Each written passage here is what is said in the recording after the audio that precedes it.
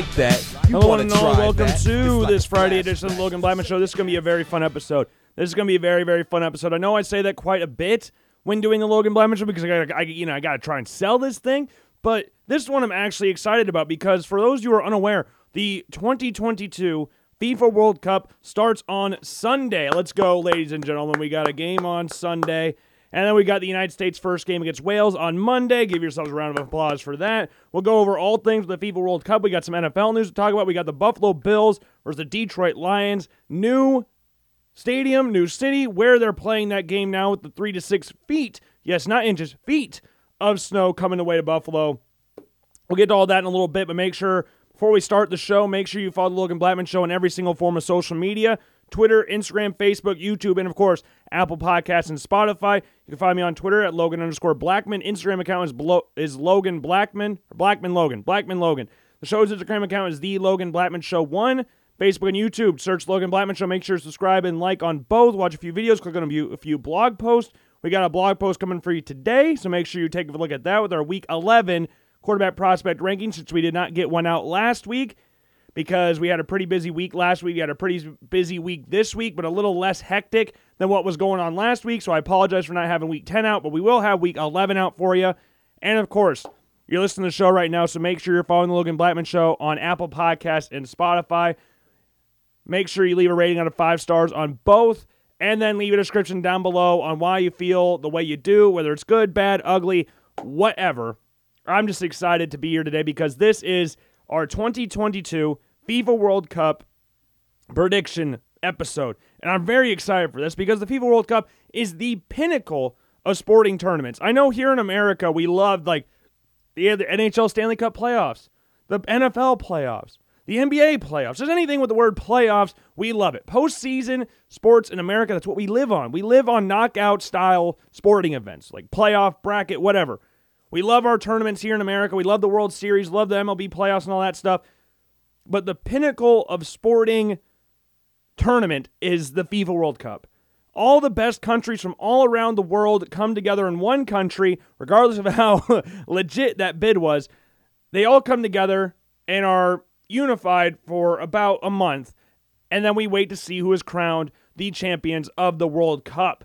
Now, we're going to get to our predictions here in a little bit, but I thought this would be kind of fun to start out the show like this, where we found a quiz on Sporkle, which you can go on Sporkle as well and search it. It is the World Cup Winners Quiz on Sporkle. Now, I was trying to avoid this because I wanted to try and guess both the winners and the losers of the World Cup final, but it's already got the runners up in the bracket, so we just got to name the winners. We got 5 minutes to name 21 teams. Of course, there's been 21 World Cups. We'll have another champion. We'll have 22 champions by the end of the 2022 World Cup. Just amazing how that all worked out. But I'm excited. I'm excited for the World Cup, and I think this will be a good way to start everything off. So without further ado, let's get into the quiz. So obviously, we're going in that order. No, I want to start down with 2018. So we're going with France. They won in 2018. And then in 2014, we had Germany with Mario Götze scoring in extra time, beating Argentina and Messi. 2010, we have Spain. Andres Iniesta scoring in extra time as well. 2006 was Italy with Zinedine Zidane headbutting Marco Materazzi. I think that's who he headbutted. I'm blanking on that one. I do apologize for that. 2002, that was Brazil.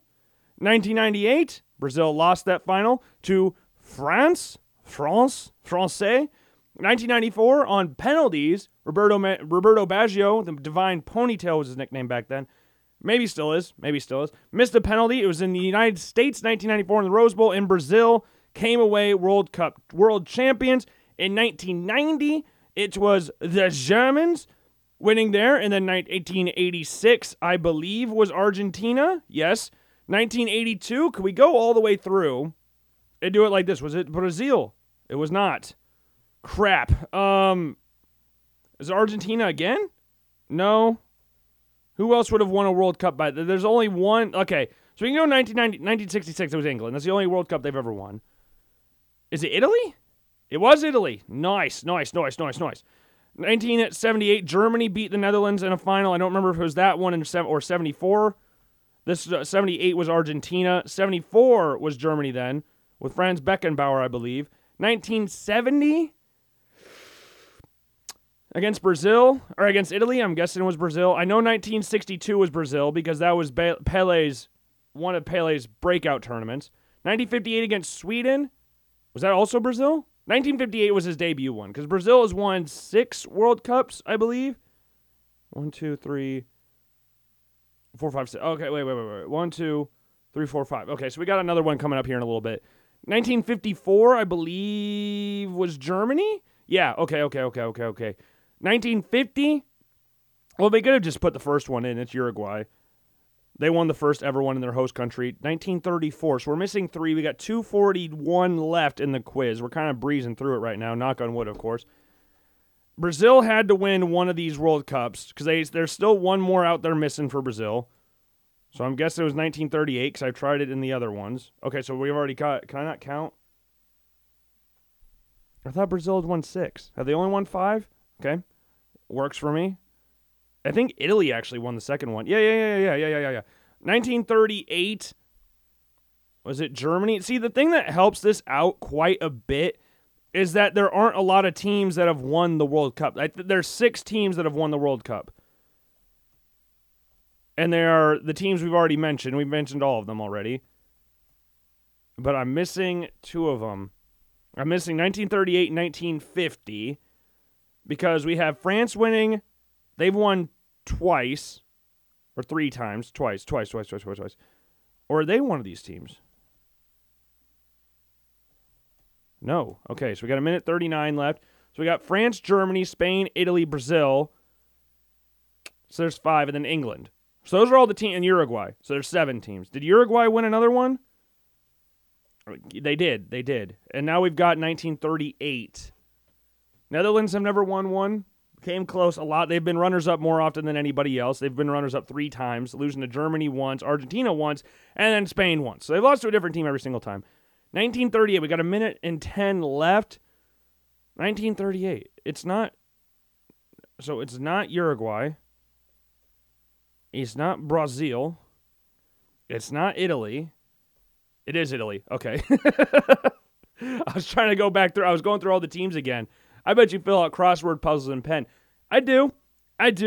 Pretty good at crossword puzzles, like word searches more, but crossword puzzles aren't that bad. So yeah, we had 59 seconds to spare. Like when a tournament, it's been around forever, but it's every 4 years. So it's not like going through the Super Bowl and you got like every single year, you got to try and name a team. Now, would I have been able to guess every single team that came runner-up? No, I would not have guessed Czechoslovakia. And they were in it twice. I don't think I would have been able to guess that. Hungary I would have gotten around to because Puskás was in there, was in the World Cup final. Their greatest ever player. And what other... no, I knew Sweden was in one. Would have gotten around to Germany. Obviously, I knew the most recent ones. I knew all the ones in the 21st century. I knew those ones pretty easily. But then once you got to 1990, I would have gotten 98 because I knew Brazil lost there, and I would have gotten 94. So I would have gotten 94 to 2018 both fairly easily, and then I would have had to guess for the rest of them.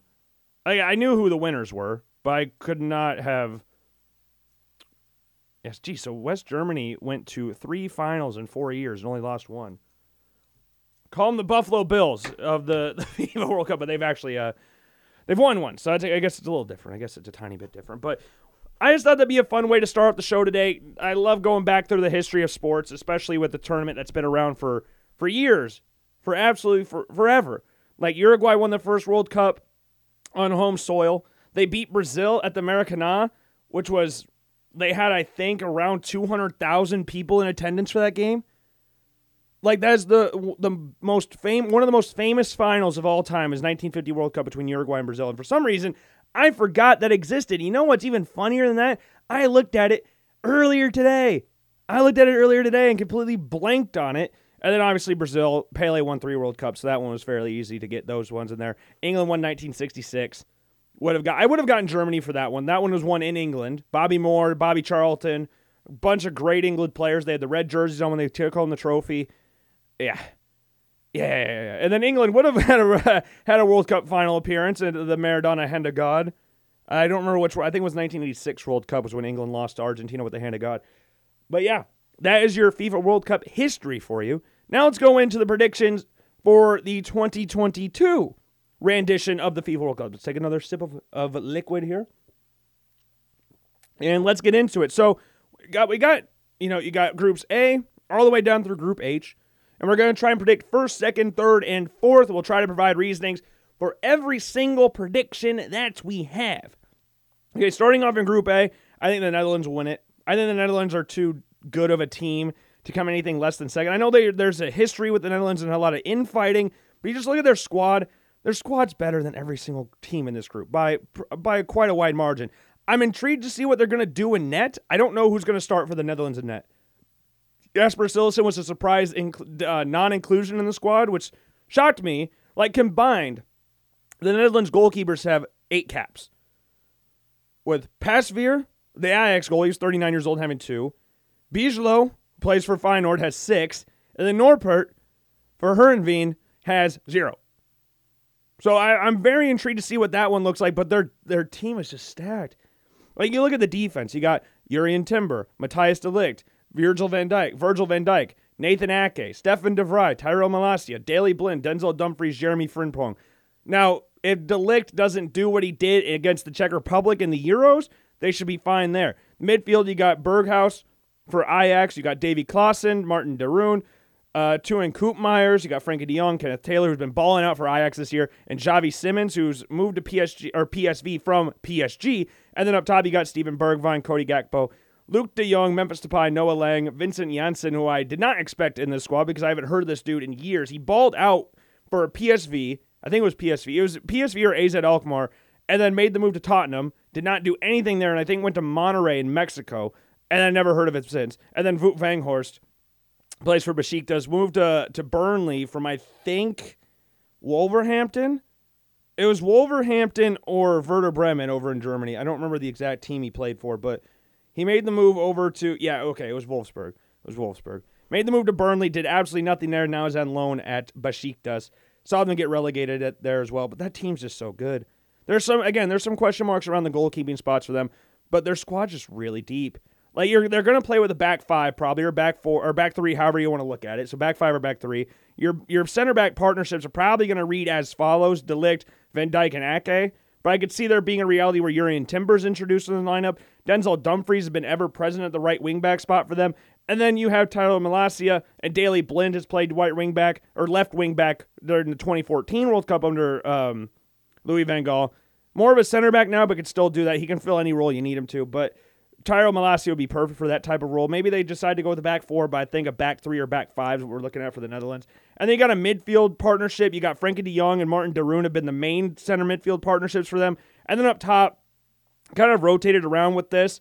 But like during the Euros, it was Wout Weghorst and Memphis Depay. And then you rotate with Weghorst and a few other people in there. But it kind of depends on what if they're going to have a midfield 3 or a front 3 or what. But I just think their squad's too good. And then second place is interesting because before we started the show about an hour ago, we got an update that Sadio Mane is missing the World Cup.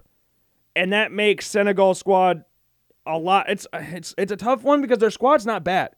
Senegal's squad's pretty good. They just won the Africa Cup of Nations, which is an awesome tournament. I'd recommend you watch that if you haven't already. I watched a final a few years ago. It was between the Ivory Coast and I believe, it was some smaller country. Crap. It was a penalty shootout. It went like 9-8 or 10-11 or something like that. What was the other country? Zaire? I think it might have been Zaire, but for whatever reason, I can't remember. It was like, Didier Drogba, Gervinho, Solomon Kalou, Boubacar Berry was in net for the Netherlands. You had Kolo Touré. I don't know if I said Yaya Touré, but he was there. But Senegal, like Edouard Mendy, who's not been in the best form for Chelsea, has kind of been displaced by Kepa Arrizabalaga, but still great for Senegal. You got Kalidou Koulibaly, similar situation. They're not in the best form for Chelsea, but a very solid center back nonetheless. Balo Touré plays over in AC Milan. Abdou Diallo plays well for RB Leipzig. Then in midfield, you got Idrissa Gueye, who just went back to Everton. You got Cheikh Kouyaté, who's very ever-present in these Senegal national team squads. Then you've got, of course, Sadio Mane out, but Ismaila Sarr, still stuck in the championship with Watford, but a baller on his day. Like, they've got a very solid team, but not having their best player hurts. That hurts a lot. I don't think you really need me to tell you that, but not having your best player makes it difficult, especially when there's reports of Qatar. There was some insane number, Qatar, Ecuador. I gotta try. I want to make sure I've got this right because I don't know how correct it is, but it's a recent report done by Amaj Taha, who's a reporter over in Qatar. Exclusive: Qatar bribed 8 Ecuadorian players $7.4 million to lose the opener. 1-0, second half.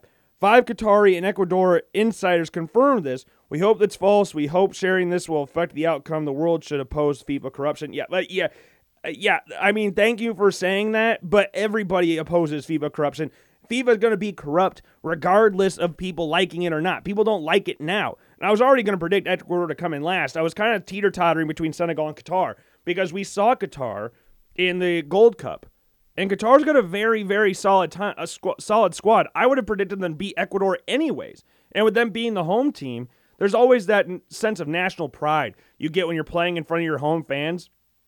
Like, there's some weird videos going around of, like, Qatari nationals wearing, like, English stuff and Argentinian stuff. And there was a video of them singing the "It's Coming Home, It's Coming, Football's Coming," that song. And it's just way off. It ain't it, Chief. It ain't it. But their squad's not bad. Their squad's very, very experienced. It's their first World Cup, if I remember correctly. But they've got some good players like Akram Hafif, baller, Elmos Ali, baller. We saw him in the Gold Cup. We saw a lot of these players in the Gold Cup. They're like really, really, really, really good players. You got Hassan El Haidos, who 169 caps. Baller, free kick set piece specialist for Qatar. Like, they've got players on this team. It's not like they're struggling for players, or this is some like, oh, they're going to be nice, they're going to host the tournament, and they'll just quietly go out. No, I think they would have been a challenge for Senegal regardless if Sadio Mane was playing or not. Now, I still am going to put Senegal through, at least right now. I might change that at the end, but because Sadio Mane missing out's massive. There was rumors that he was going to miss all the games apart from the last group stage game. And then they just made it official that he will miss out. You know what? We saw this similar thing happen to Egypt in the 2018 World Cup with Mohamed Salah having that shoulder injury after the Champions League final against Real Madrid. And then they just weren't the same. And Qatar, and you had Russia in that group as well. And it was kind of a similar-ish situation. Now I think that Qatar has a better team, or Senegal has a better team than that Egyptian team was. They were so heavily reliant on Mohamed Salah, whereas they didn't have players like Edouard Mendy or Kalidou Koulibaly or Ismail Assar. I mean, they had like Mohamed El Neni, and that was, I apologize, but I don't really remember any of the other players they had on that roster. Their goalie was about 100 years old. That's about all I remember. But I'll come back to that one. But Group B, you can call me biased. But okay, England's going to win the group. I don't think England should have too many problems. We know they will, because it's England and they play a just naturally defensive system. They'll play with a back five. In some of their in the tougher games, this is how they usually line up. They line up with the back five in the tougher games, and in the games where they could go on the front foot, they like to play with a back four and kind of like fluctuate between a 4-2-3-1 and a 4-3-3. We saw that at the Euros. Like, you look at some of the group stage games they played, and then you saw it against Germany and Italy, just to name a couple, where they played a back five. Now, in the 2018 World Cup, they exclusively played with a back five because they have a lot of defensive issues. The biggest area of concern for the England squad is their defensive areas. And you can look at this two ways. Like, if you have a problem area like that, and it's very noticeable that your defense is clearly the weakest part of your squad, would you be someone that goes, oh, defense is our weakest part of a squad, let's have less defenders out there and play with a back four and go like a 4-2-3-1 or a 4-3-3 or something like that? Or defense is our worst problem, let's add an extra defender to kind of hide that fact. So it's kind of a weird situation you got to get stuck in. England still got a lot of quality in this roster, enough quality to break through the group and easily should be able to win this group. But they said the same thing back in 2010. They said the same thing in 2014. They had a little tougher group, but they weren't expected to come last in their group. And then 2010, they came second in the United States. And they had that whole thing in the newspapers that said easy. This group's going to be each team in this group will present their different challenges. Second place, we're going to have the United States. And it's not just because I'm from the United States and obviously want the United States to do well in this tournament. But like we said last week, this is the best squad the United States has ever brought to a World Cup. The most talented squad the United States has ever brought to a World Cup is in the 2022 World Cup. You look at how the players on this squad that would just crap on a lot of the other players the United States has brought to previous World Cups. Like, we didn't have the depth. Like, you had some star players like Donovan and Dempsey appearing at World Cups, but that was pretty much it. When you look at this team, there's depth. There's actual depth. There's people arguing about who should start. Like in 2010, they were arguing about who should start next to Josie Alter or Robbie Finley, Edson Buttle, or Hercules Gomez. We're not having those conversations now. We're not having, who should start if Josie Alter gets hurt in 2014, Aaron Johansson or Chris Wondolowski. We're not having that. This is a young squad. It's a very young squad. Again, the average age of the squad is 25 years old. But when you have a squad like that, they don't know any different. They don't feel the pressure. You saw that with England's squad in the 2018 World Cup. They didn't have the pressure of the previous eras. There was a whole new squad in there. The team that lost to Iceland was gone. In the 2016 Euros, that team was gone. You had a whole new fresh-faced England team in there. And I'm not saying the United States is going to do the same thing and go to a World Cup semifinal. I'm not saying that at all. But I think this youthfulness is something they could use to their advantage. 25 years old. And you've got players like Christian Pulisic. You got Weston McKennie, Tyler Adams, Giovanni Reina, Brendan Aronson. Ballers, Jonas Musa. Like the defense, yeah, it's a little scary to me. But from what the reports are saying right now is that what it looks like, we can see a couple starting lineup spots opening up. The midfield three, unsurprisingly, is Adams, Musa, McKennie. And then there's the reported center back partnership, at least the ones that are working out with the starters, is Walker Zimmerman and Tim Ream. And I like it. I think that's the best center back pairing they have. I was expecting him to go with Aaron Long just because he's been very high on Aaron Long, but he's been high on Tim Ream in the past as well. But I think Tim Ream, if you want to play how Berhalter wants to play, he's the best ball-playing center back the United States has. So if you want to play that way, you've got to have someone like Tim Ream. Now, his height is something that will be somewhat of a concern. He's only 6'1", which is not short for, the average person. And he's not the most aerially gifted. Like Aaron Long, though he's 6'1", is more aerially gifted than that. And same with Carter Vickers, that of Tim Ream. Walker Zimmerman's obviously the big one. He's 6'3". He's the slowest out of the group. I don't know. That's pretty close between him and Tim Ream. But they have a lot of speed at the wingback spots with Serginho Dest, DeAndre Yedlin, Shaq Moore, Joe Scaly, Anthony Robinson. They've got a lot of speed back there. You've got an experienced goalkeeper and Matt Turner, who's one of the best shot stoppers, natural shot stoppers in the tournament. I'm not saying he's the greatest goalkeeper in the tournament. I don't think he's the most well-rounded goalkeeper. But I think if you're just wanting blocked shots and goals not being allowed, I think Turner's one of the best in this tournament. Like, there's a lot of talent in this team, and I think there's enough talent here to get you past Wales and Iran. And Wales is an interesting one because obviously they have the best player out of the three outside of England, and that's Gareth Bale.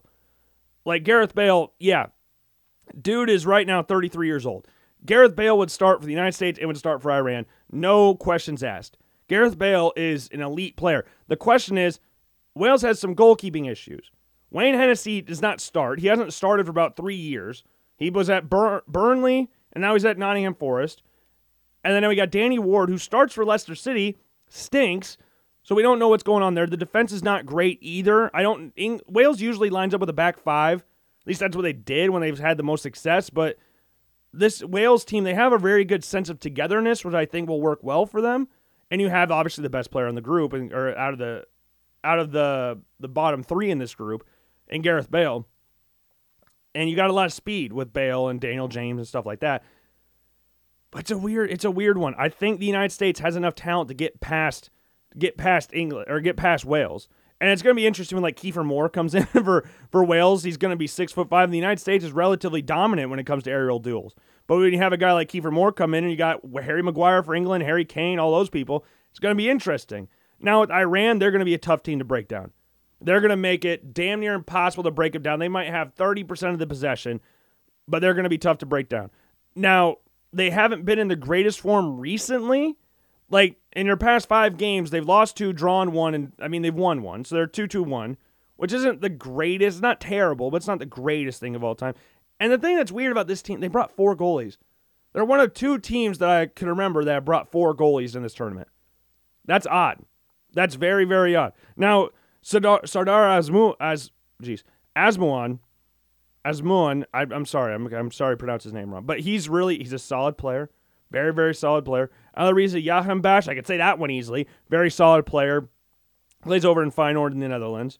What other players are really standing out with this team?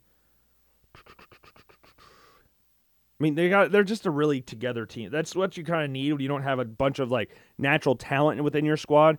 But I think Iran will come last. I'm going to go with the United States, Wales, Iran, finishing this group off. Group C, I think this one's pretty straightforward, but I'll explain why one of them I could be wrong about here in a little bit. Group C, I think, goes Argentina, Poland, Mexico, Saudi Arabia. Saudi Arabia were basically there for vibes in the 2018 World Cup. They got absolutely blasted the entire time. I don't see them coming. They might score one goal. And that might be the last game of the group against when they play Mexico. But Mexico, I don't like their squad. This is one of the weakest Mexican squads that we've had in recent World Cups, and they've lost a lot of games recently. And when you're going to a World Cup, they just lost their game to Sweden. Sweden didn't even make the World Cup, and they just lost to them. They played them yesterday, lost 2-1. So it's not the greatest Mexican team of all time. They have a lot of experience in net. Guillermo Ochoa is a freaking baller when it comes to the World Cup, and Alfredo Talavera, is a very solid backup option and has played quite a bit for Mexico in the past as well. And they've obviously got some experience in center back. You got Hector Moreno, is going to have over 130 appearances for Mexico once this tournament's done. Jorge Sanchez, Jesus Gallardo, very solid player. No Rafael Marquez, surprisingly. Feels like he's going to be in every World Cup for Mexico.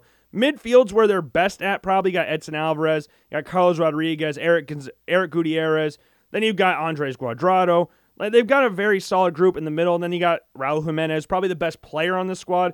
Rogelio Funes Mori, who was an option for the United States as well, but no, went to Mexico instead. Irving Lozano, baller as well. Henry Martin, decent player. They've got options. Irving Lozano's a fast player, doesn't really have a ton of end product, but is a very big threat on the counterattack. And Raul Jimenez is a very good striker. Obviously, and this comes with the territory. A totally different player since fracturing his skull. That doesn't really need to be said. That's kind of obvious. But I'm just not in love with this Mexican squad. They always play tough at the World Cup. They're always a tough team to beat. But we don't really need to talk about Argentina. But Poland, the problem with Poland to me is that they're one of those teams that play way too much, in my opinion, through their best player. And when your best player is your striker and not necessarily playing in the midfield, like with Argentina, this is the big difference between Argentina and teams like Sweden, Portugal, and Poland, who play through their best player. Messi plays as a number 10 for Argentina, so he has the license to track back and go forward. When you're Sweden, Portugal, or Poland, your best players, Zlatan, Ronaldo, and Lewandowski, you're asking them to track back, and when they track back, that takes away their threat from goal. Now, Lewandowski obviously scored 76 goals for Poland, and I don't think he'll have problems scoring this tournament, but Poland is a weird team in these tournaments. Very, very weird team. They have talent on this roster. It's not like they're stretched for talent. They have the best goalkeeping situation, the most steady goalkeeping situation out of the national teams in this group. In regards to experience, well, also not being a dinosaur as well. I know Ochoa has been to multiple, I think he's been to 5 World Cups, I think is what they said, 4 or 5 World Cups. He's been to a lot of them. But Wojciech Szczesny, very solid goalkeeper. He has the odd error in him every once in a while, but mostly he's solid. Matty Cash, very Poland name. Mateusz Kasz, very, very Poland name.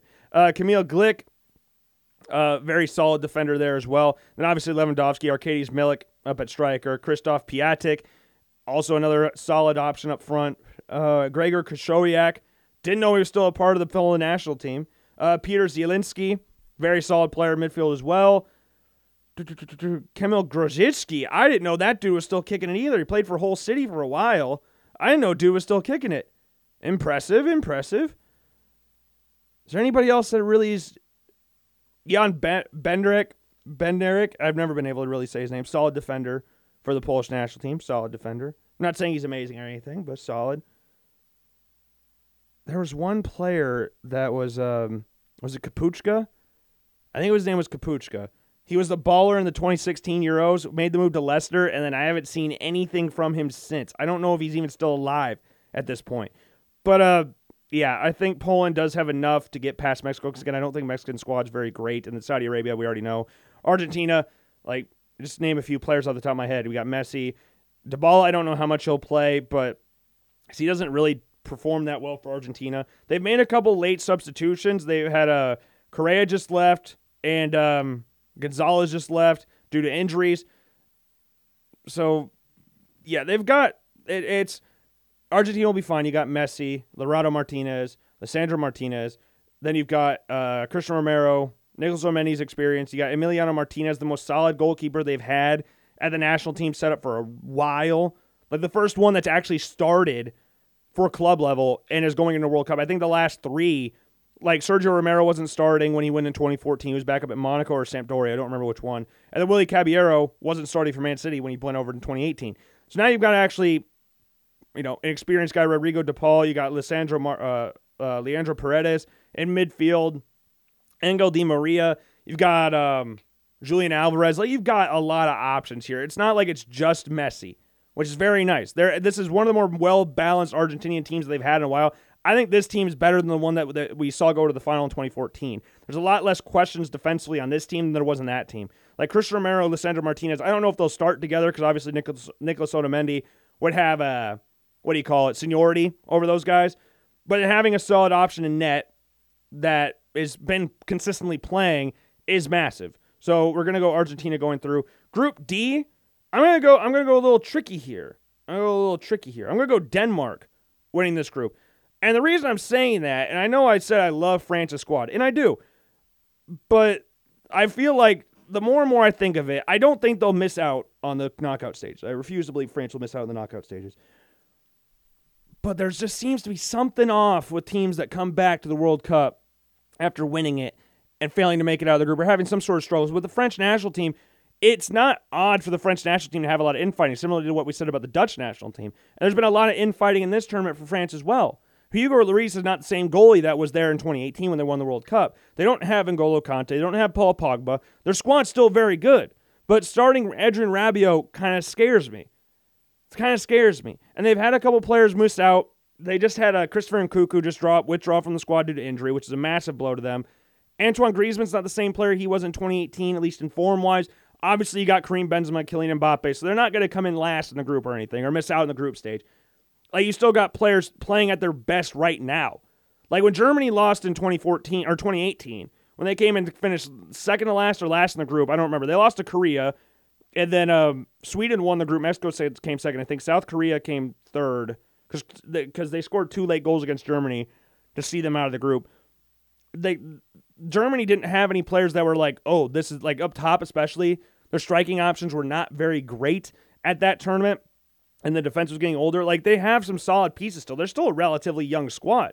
Like, if I looked right now, how many players are over the age of 30? So you got 3 strikers, or 3 forwards, and then Mandanda and Lloris. So you got 5 players over the age of 30, and realistically, only 4 of those players are actually going to play in this tournament. So you've got a relatively young squad. The midfield kind of makes me a little nervous, but I think they've got enough to come out of the group. And I think Denmark, what we saw in the Euros, there's a really togetherness about the squad, and that we've talked about before.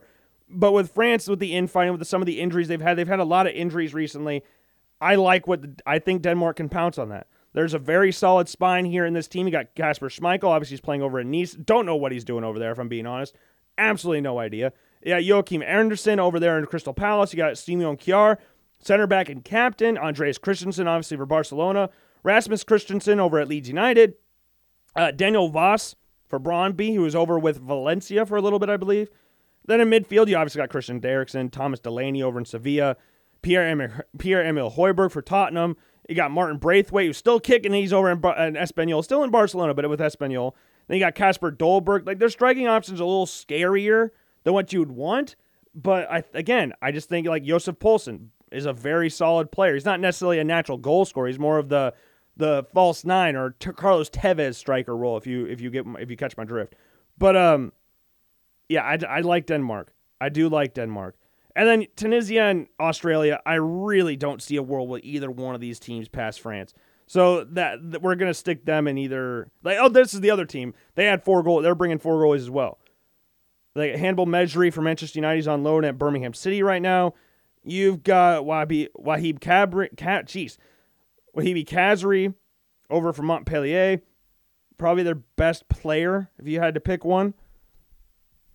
Is anybody else that really sticks out? Because Australia's squad kind of stinks too. Both these squads aren't very good. Like, Tunisia is not a very good World Cup team. But Australia, I mean, you got Matthew Ryan in net, experienced goaltender for you. You got Matthew Leckie, who's been to a couple World Cups for them. Aaron Moy, They didn't bring Tom Rogic, which was apparently there was some beef with him and the manager, which is pretty interesting because he's one of their best players. Harry Sutar for Stoke City, he's a monster center back. Anybody like? I don't know. I'm gonna probably go with Tunisia finishing above Australia. I just don't like Australia's team. And then Group E, this one's interesting. I think we'll start off with fourth and third. I think Costa Rica will come third, Japan last. It's not really anything about Japan. I like Japan's, normally they play really decently in these World Cups. But Costa Rica, they're just a tough team. They've got a lot of experience in the squad. Like, the players that played in 2014 are still kicking it here. Like, Keylor Navas, Brian Ruiz, Joel Campbell are all still kicking it with Costa Rica. So I think they're going to bring that there. Then the Spain versus Germany is a very interesting one because I'm leaning a little bit towards Spain with the youthfulness of this team. I just really like Spain. I like Luis Enrique. The problem is the goalkeeping situation is a little bit more... I don't want to say, who's starting for Spain, but Unai Simon, when you're a natural ball-playing goalkeeper, you're going to try and take more risks. And there's been situations where Simon has been caught out and has been taken advantage of, where he's just been caught out. I don't really know how other way to say that. And they play two left-footed center backs, which always makes me a little queasy. You can play two right-footed center backs, but two left-footed center backs, it looks kind of odd. Pau Torres and Aymeric Laporte are the two center backs there. Eric Garcia will probably play a little bit in center back as well. I don't know what they're going to do at the fullback spots. Obviously, Danny Carvajal is still there from Real Madrid. Cesar Azpilicueta is still there. You got Jose Gaya and Jordi Alba at left back. Midfield, I mean, they might play Marcus Llorente at right back because that's where he's played in the past for Spain. So you might be seeing him at right back. But then you got Sergio Busquets, Koke, Gavi, Rodri, Carlos Soler, and Pedri. It's weird seeing Pedri not wear number 10. I thought that was his number for Spain now. I guess not.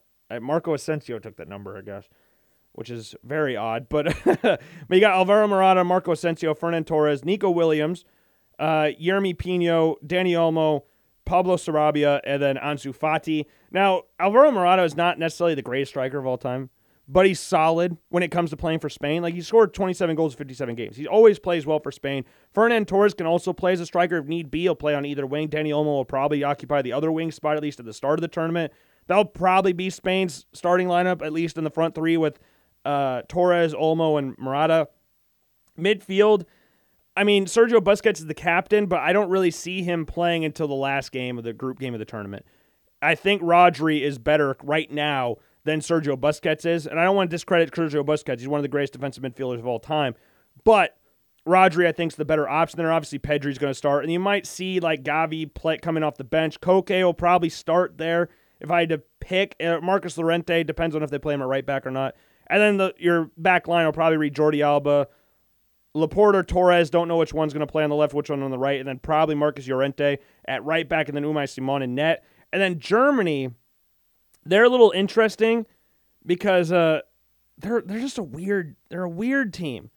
They're a very interesting team. They have a lot of very solid players, like Manuel Neuer's still kicking it there. Antonio Rudiger's a baller. They've got a lot of really good Joshua Kimmich. Kai Havertz is probably going to be the striker since Timo Werner opted out of the World Cup due to injury.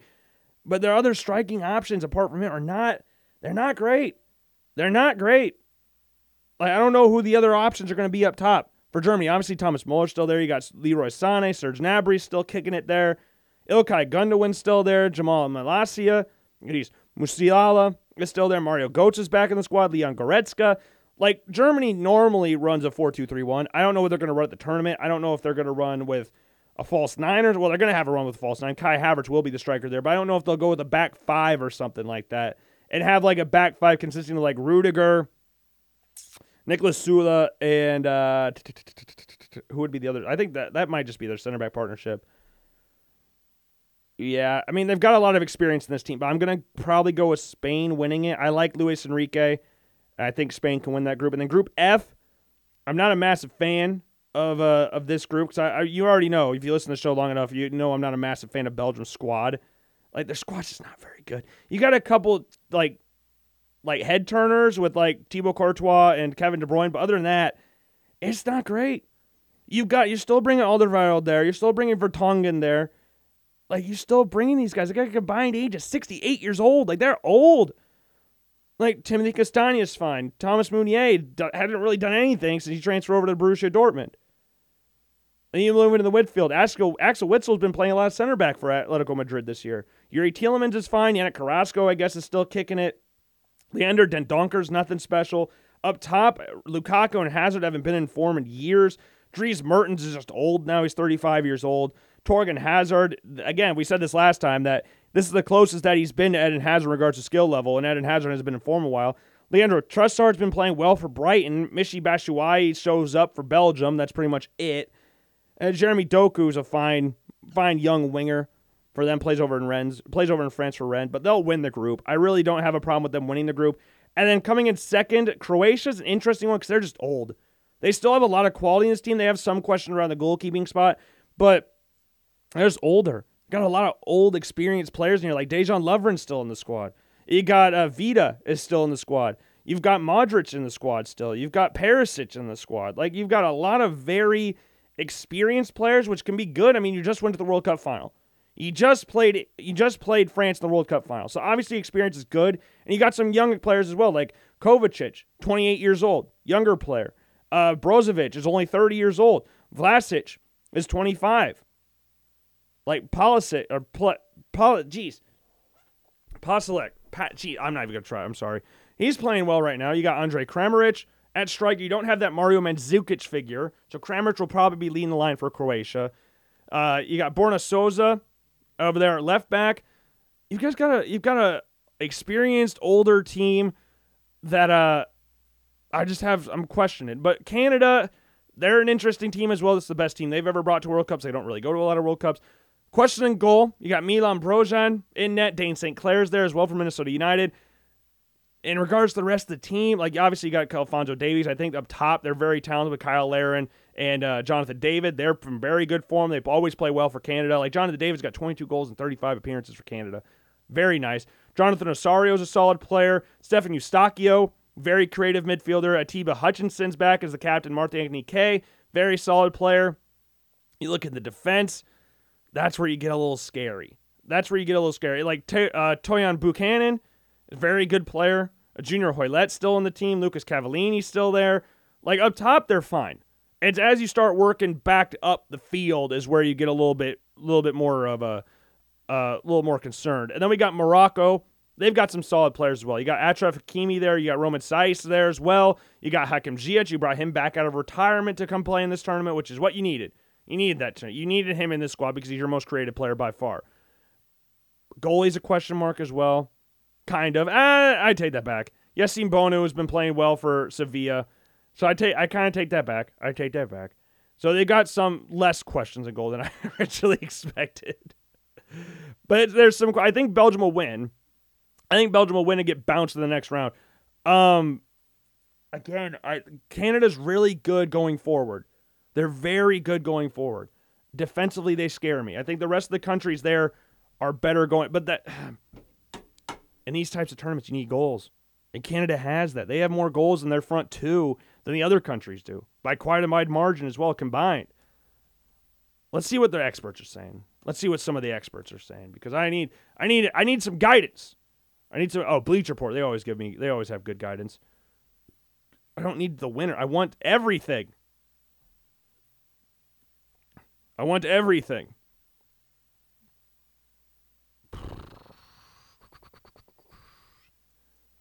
You know what? I'm not reading. I don't want to read Bleacher Report. I'll go with Canada. I think the goals that they have are very good, so I'm going to go with Canada. Coming in third, Croatia second. And they haven't been in this tournament. This is a young squad. Again, like we talked about the United States, the youthfulness will breathe through there. Then we got Group G. I'm going to go with Brazil, Switzerland, Serbia, and then Cameroon. Brazil's obviously going to... If Brazil doesn't win this group, I'd be absolutely shocked. And Switzerland, they've got a very solid unit. Jens Sommer always plays well in these big-time tournaments. Another team that brought four goalkeepers. Solid at the back, Manuel Nkanji. You got Ricardo Rodriguez still there. Fabian Schär for Newcastle United. Nico Evaldi for Borussia Mönchengladbach. Midfield, you got Dennis Zakaria. Granit Xhaka's playing very, very well for Arsenal right now, playing in the number 8 role. Xherdan Shaqiri still kicking around the team. And then up top, like Brulin Bolo, Haris Seferovic, Not great options going forward, Ruben Vargas, but there's a very solid team. They always tend to do decent at these types of tournaments. I don't know how far they'll get, but they tend to play pretty decent. And then we got Serbia next on this group. Some goalie questions more than what we had with Morocco. But Alexander Mitrovic, Luka Jovic, Dusan Vlahovic are really, really good options going forward. Dusan Tadic is a baller in midfield. He's the captain of his team. Nemanja Gulic, I think I said his name right. I apologize if I didn't. Sergej Milinkovic-Savic is a baller. Like, you've got really good. Marko Grujic he was at Liverpool, right? This is the guy from Liverpool? Yes, it is. Wow. But I think they can come in second. In Cameroon, there's not a lot of expectations around this team right now. Andre Onana and net, very solid option at back. Look at the rest of the squad. Andre Frank Zambo and Gisa is a solid option in midfield. Vincent Abubakar, solid player. George Kevin Nkudu is still solid. Eric Maxime Choupo-Moting have played well for Bayern Munich recently. But yeah, I think they're going to come in last. I think if I had to guess, I think they're coming in last. Because I think Serbia and Switzerland have enough talent on their squad to finish above them. And then Group H, I think it will go Portugal, Uruguay, Ghana, and South Korea. We already know about Portugal. In regards to Uruguay, kind of like the teams we talked about earlier, a lot of experience. You got Fernando Muslera in net, 133 caps for him. Diego Godin still kicking into the national team. Marco Caceres is still kicking it. Jose Jimenez has been there, done that before. Then you obviously got Luis Suarez. You got Edson Cavani. Like, you've got a lot of experienced players on this team, and then you've got some youthfulness, like Darwin Núñez has been kicking off really recently. Facundo Pellistri is somehow in the squad. Don't know how he managed to do that. Hasn't played for Manchester United this season. Federico Valverde in midfield. Lucas Torreira. Rodrigo Bentancur for Tottenham. And you just got some solid pieces in this group. They always play tough in these tournaments. They're always a tough team to beat. And that game against Ghana, that last game of the group will be interesting because obviously Luis Suarez and Uruguay knocked out Ghana in the 2010 World Cup with Luis Suarez's handball, and Asamoah Gyan missed the penalty that would have saw them go through to the semifinals. Question around the goalkeeping spot, but they've got a solid group of players like Tariq Lamptey, solid player at right back. Mohamed Salisu for Southampton, solid player. Baba Rahman is still kicking it. Played for Chelsea. Is he still technically linked? Is he still on Chelsea? He's still on Chelsea. He signed for Chelsea in 2015. He's still there. Daniel Armardi plays for Leicester City, center back midfield hybrid there. Thomas Partey's probably the best player on this team. You got the Ayew brothers, Andre and Jordan. What other players? Inaki Williams, who just never gets hurt, still playing there for. You've got his brother, Nico Williams, playing over for Spain. And Inaki just made the move to Ghana this year, I believe. But yeah, solid team.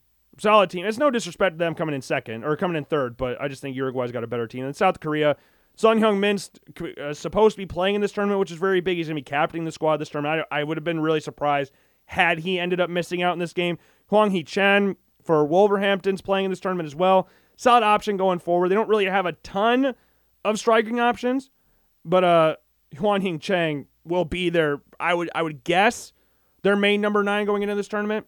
I think. I could be wrong about that. But yeah, that's how I think the groups will go. If I had to change it, that Germany-Spain one's interesting. Crap. How do I want to do this? I don't want to do Germany-Spain because I like Spain a lot. But I think with Neuer... Okay. You know what? I'm gonna change it. I'm gonna go Germany over Spain. I'll go Germany over Spain. So my groups at this point, I think I'm gonna keep Senegal there for now. That might change later. But I do think they got a pretty solid squad. But I think the back of Senegal will lead them through. So I've got Netherlands, Senegal, Qatar, Ecuador. Group B, England, USA, Wales, Iran. Group C, Argentina, Poland, Mexico, and Saudi Arabia. Group D, Denmark, France, Tunisia, and Australia. Group E, Germany, Spain, Costa Rica, and Japan. Group F, Belgium, Croatia, Canada, and Morocco. And Group G, Brazil, Switzerland, Serbia, and Cameroon. And then Group H, we've got Portugal, Uruguay, Ghana, and then we got South Korea bringing up the rear. Yeah. Starting off with the first game, we got the Netherlands taking on the United States. I don't think the United States will be able to beat the Netherlands. I know they beat them at Amsterdam Arena or Johan Cruyff Arena now. a few years ago with John Brooks scoring a goal. I think Bobby Wood scored a goal as well. Memphis Depay was there for the Netherlands. But I don't think we're getting that here. I really don't think we're getting that here. I think it'll be a close game, maybe 2-1, but which is just a common theme for the United States knockout games, at least it's late. You had 2-1 against Belgium, you had 2-1 against Ghana. Now you got 2-1 against the Netherlands. Group C, this is the unfortunate one. We have a rematch of what happened in 2018 in the first round of the knockout stage, France and Argentina. And I think Argentina gets their revenge against France. I think Argentina will get their revenge in this game. Then we got Germany taking on Costa Rica. Croatia. Sorry about that. Again, I think with Germany, I think having Manuel Neuer in net's a big thing here. I think having a back line that's very solid. I know they're a weird team, but having that solid spine is important. I know they don't have a lot of options going forward, but they really didn't have that in 2014. I don't know if you had Miroslav Klose, but he was getting older. You didn't have a natural number 9. Kai Havertz is going to be that again this tournament. Like Mario Götze started as a striker for more games than 9, I believe, in Germany in 2014. So we're probably going to see that here. Timo Werner, I think his speed would have been big here, but he wasn't really going to provide a ton of goal-scoring threat. But I think they have a lot of skill around this team that I think they can end up beating Croatia in this tournament. The next one, Brazil versus Uruguay. This is going to be a fun one. That'd be a very fun matchup, but I think Brazil will win. England versus Senegal. We're going to go with England beating Senegal in that game. Denmark, Poland. Jeez, what a game that one would be. Denmark and Poland. We got Argentina and France, and then Denmark and Poland. That'd be a fun one. I think Denmark can win that one there. Spain, Belgium. I'm going to pick the Spaniards to beat the Belgians in this one. Then Portugal, Switzerland. I'm going to go with Portugal. So the only team that did not win their group that we have winning this in their first matchup is Spain beating Belgium. The next one, we've got Netherlands taking on Argentina. I think Argentina's got that one. Brazil, Germany. I think Brazil's got it. England taking on Denmark, I think could be a very interesting matchup, but I think England can pull through on that one, and I think Portugal will beat Spain. And that last one, that's the what is it, Iberian Peninsula? Is that what it's called? Hold on. Iberian Peninsula? Oh, let's go. Battle for the Iberian Peninsula. Let's freaking go. So, yeah, we're going to have Portugal beating Spain there. And then we have a World Cup semifinal of England, Portugal, Argentina, and Brazil. And I think it will be Argentina and Brazil. And I think Argentina will come on top, and I think Brazil will win the third place game. I'm not confident in that. Like, having England go that far kind of scares me because of the question marks again around their defense. But I think just given how everything's shaped out, like, if England realistically, I think England's got a solid enough squad to make it this far if this is how it works out. I think they can beat Senegal, and I think they can beat Denmark. Now, if France plays them there, then we have a completely different story. I don't think England gets past France. But since we have France losing the group out to Denmark, and by default facing France, it's kind of a similar situation to what we had in 2018, where England didn't have to play Germany. They played Sweden, which is not what a lot of people expected going into that tournament. Like, you go in thinking like, oh, England's going to get matched up against Germany. No, Sweden wins the group. And then that completely throws everything off, and now England's got a relatively easy path to the final, and they go to the semifinal. I think that's a similar situation here. Like, Senegal and Denmark, no disrespect to them, I think they have solid squads, but I think England should be able to beat both of them. I think they have enough talent in that squad, despite their question marks defensively. I think they've got enough talent to be able to see themselves through there if this is how it plays out. Now, I wouldn't be surprised if England did get shelled in, like, the second round. I wouldn't be surprised by that at all. Now, the United States, Wales, or Iran could really throw a wrench into everything by beating England out for the group, which is what happened in 2010, where the United States ended up winning the group over England in a quote-unquote easy group. But I think that's how I'm going to predict the 2022 FIFA World Cup. And I hope that meets your requirements. I think I did a pretty solid job. I think I did a solid job predicting this World Cup. I hope I did. If I had to, like, if I was saying any surprises, I wouldn't be surprised if England lost early. I wouldn't be surprised if France won the group. I'm kind of surprised myself that I ended up going with Denmark, given what we talked about the other day. But I think Denmark's togetherness and France's infighting and injuries, I think that could be a big factor in this, and France coming in second in the group. But that's unfortunate for France, but that's how I'm seeing it right now. This is the final that would break the internet. Ronaldo versus Messi for the 2022 World Cup final. I already think the GOAT status, the GOAT debate's over. I think it's been over for a while now. Obviously, Messi over Ronaldo, but like, I don't know. Portugal's got a very solid squad. Portugal's got a very, very, very good squad. And this tournament was built to have Messi and Ronaldo face off in the 2022 World Cup final. I am willing to bet my bottom dollar that this was done on purpose so this could be a possible matchup. Whether it happens or not, it's a totally different story. But the fact that it's a possible matchup, maybe Uruguay beats Portugal out for the group. And we don't get to see the final, but we might be able to see Portugal versus Argentina in the knockout stage before the final, in the semifinals or something.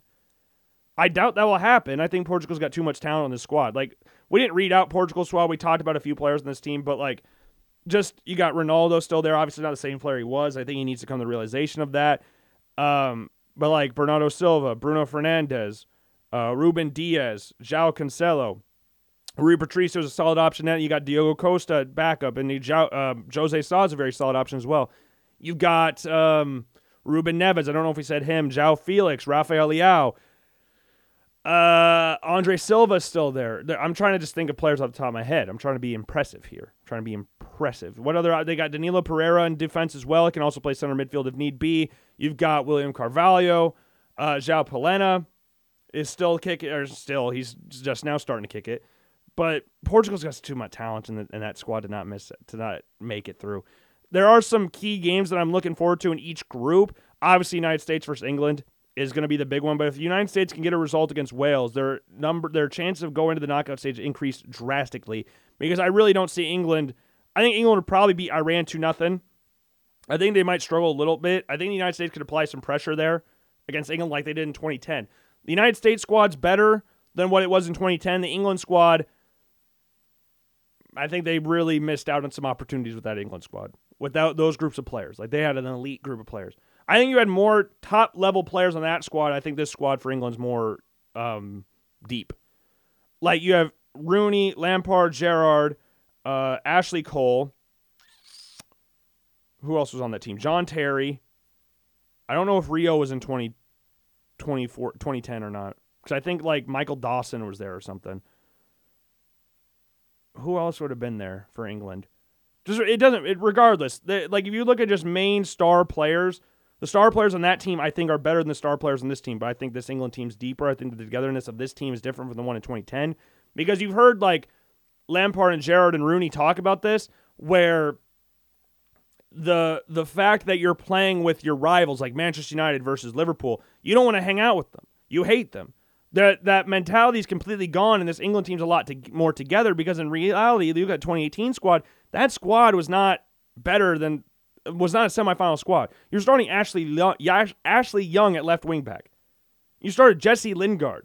Like, this is the team that England had. Jordan Pickford was making his first real appearances for England at that time. It was between him and Jack Butland. Jack Butland, I think, is the backup for Crystal Palace now. Like, that dude's nowhere to be found. This team's better than 2018, and this team's better than 2010, but I think the Stars I think they just missed out some opportunities with those teams. But that's our World Cup predictions. I hope they meet your high expectations. I do hope they meet your high expectations, but yeah. Now, we're going to move on here, moving on from soccer to the NFL, and obviously we have the Buffalo Bills. They are moving their game against the Cleveland Browns to Detroit, Michigan. And my dad, sister, and I, this was the game we were going to go to. My dad, sister, and I were going to go to this game. And I don't know if you want to call me a weirdo. I don't know if you want to call me cool or on edge or something like that. I don't know. But I've always wanted to go to a major snow game. I've never been to a snow game. I've been to some freezing cold games, but nothing like, oh, the white powder is just everywhere. Look at that. Look at all the snow. Look at all of that. Like Iowa, Nebraska, when I was a kid, we sat in the end zone, got pelted in the face with wind. It was freaking miserable. But it was no snow. It was like mixture. It was like sleet, essentially. It sucked. And it was raining during the Bills-Eagles game a few years ago. I've never sat through a snow game. And when we went in 2017, our first game in Buffalo was 2017. It was Bills-Patriots. It was like 60 degrees out that week, 50 to 60 degrees. Next week was the Colts game. The Blizzard game. And I was like, man, that'd be kind of fun to go to. And then we're sitting there watching that, and you're like, man, I kind of want to go. And then there was the possibility of snow going into this week. My dad and I were talking last week. It was like, oh, there's a possibility of snow. Ooh, yes. I want a snow game. I want to go to a snow game so bad. Yes, this is awesome. And then as we get closer to the game, we're talking about 3 to 6, not inches, feet of snow and the possibility of moving to Detroit. They are saying that traffic will be immovable going to Buffalo off I-90, which is conveniently the route we would be taking because it goes right underneath Lake Erie. Apparently, when the lake gets to 55 degrees, lake effect snow craps all over Buffalo. And it was going to be insane. Like, there's some players aren't even 6 foot tall on this team. Like, Devin Singletary's 5'7". Nick Chubb's not even 6 foot. Stephon Diggs is 6 foot. So, it would have been absolutely insane. So, they have moved the game to Detroit. They played a game in Detroit a few years ago against the Jets. And what sucks is that this is a Bills home game now. But maybe this gives the Bills an upper hand on Thanksgiving, which they really should, again, have no issues beating the Detroit Lions on Thanksgiving. If they have problems beating the Detroit Lions on Thanksgiving, we have bigger problems at hand than them not having a game at home, really at home this week against the Cleveland Browns. We got some problems here. Now, apparently there's a carnival going on in Detroit in Ford Field on Friday. So they're going to have to dismantle all of that and get the field ready to go before the game starts on Sunday. So we'll see how that one goes. But the turf stinks there. It's the same turf that the New Orleans Saints have, and that's the same turf that Trey White tore his ACL on. So we'll see if he actually gets to play this week. But, yeah, that game in Detroit now. Shame. I wanted to go to that game really bad, but my dad and I were talking about last night. I was really not, like, I want to go to this game so bad. I do, but for safety reasons, nah. Probably smart not to go to this game. So we've got some NFL games. We're going to breeze through the NFL section real quick. Just hope the Bills can play better than what they did last week, the past couple weeks. Obviously, they didn't play terrible against the Vikings, but they just made some stupid mistakes and turned the ball over in key situations and essentially just handed the game to the Minnesota Vikings. Now, there's obviously things that the Vikings fans would say, oh, the Bills did this. Like the 12 man on the field, Gabe Davis didn't catch it. So there's all these different things. Just not game of the season, Bills lost again. So they need to rectify some things and end this losing streak. They're on a 2-game losing streak. Need to beat the Browns. So we got Snowmageddon, obviously. So that's the name of this game, Snowmageddon. You got them going to Detroit because of all the snow. Thunder Snow. I saw Thunder Snow on Twitter today describing this game. This is Thunder Snow, which is my old Twitter name. I think we've talked about this on the show. We've had to talk about it on the show before. My old Twitter name was Thunder Snow 811. Thunder Snow 811.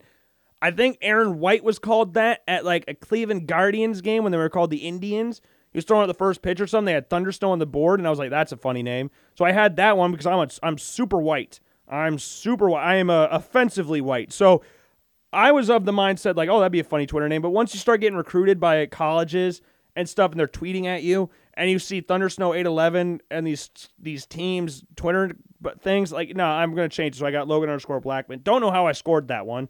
But, yeah, so Thunder Snow is what we're going to call this one. Then we got the Bears and Falcons.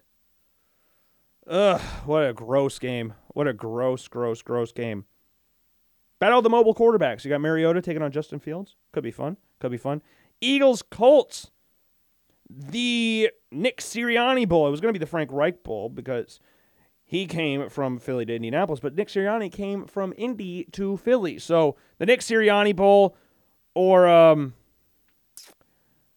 just Nick Sirianni Bowl. Jets, Patriots, the Bill Belichick Bowl. It goes without saying. Saints, Rams, the clearly pass interference called that was not called in the playoff game, which saw the Rams go to the Super Bowl. That game, that's what we're going to call this one here. Don't know if John Wofford's going to play or not, but it'd be kind of funny to see him go up against Andy Dalton. Lions and Giants.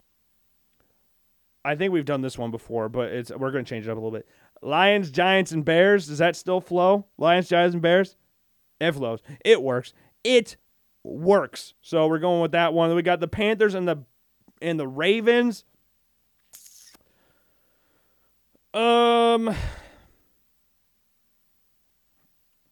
What is a good name for the Panthers and Ravens game? Because the Panthers stink, and the Ravens do not. The Ravens are coming off a bye week, so you would think the Ravens would be able to handle business against the Carolina Panthers. Crap. 13-point favorites. I don't care, Bull. I really don't care.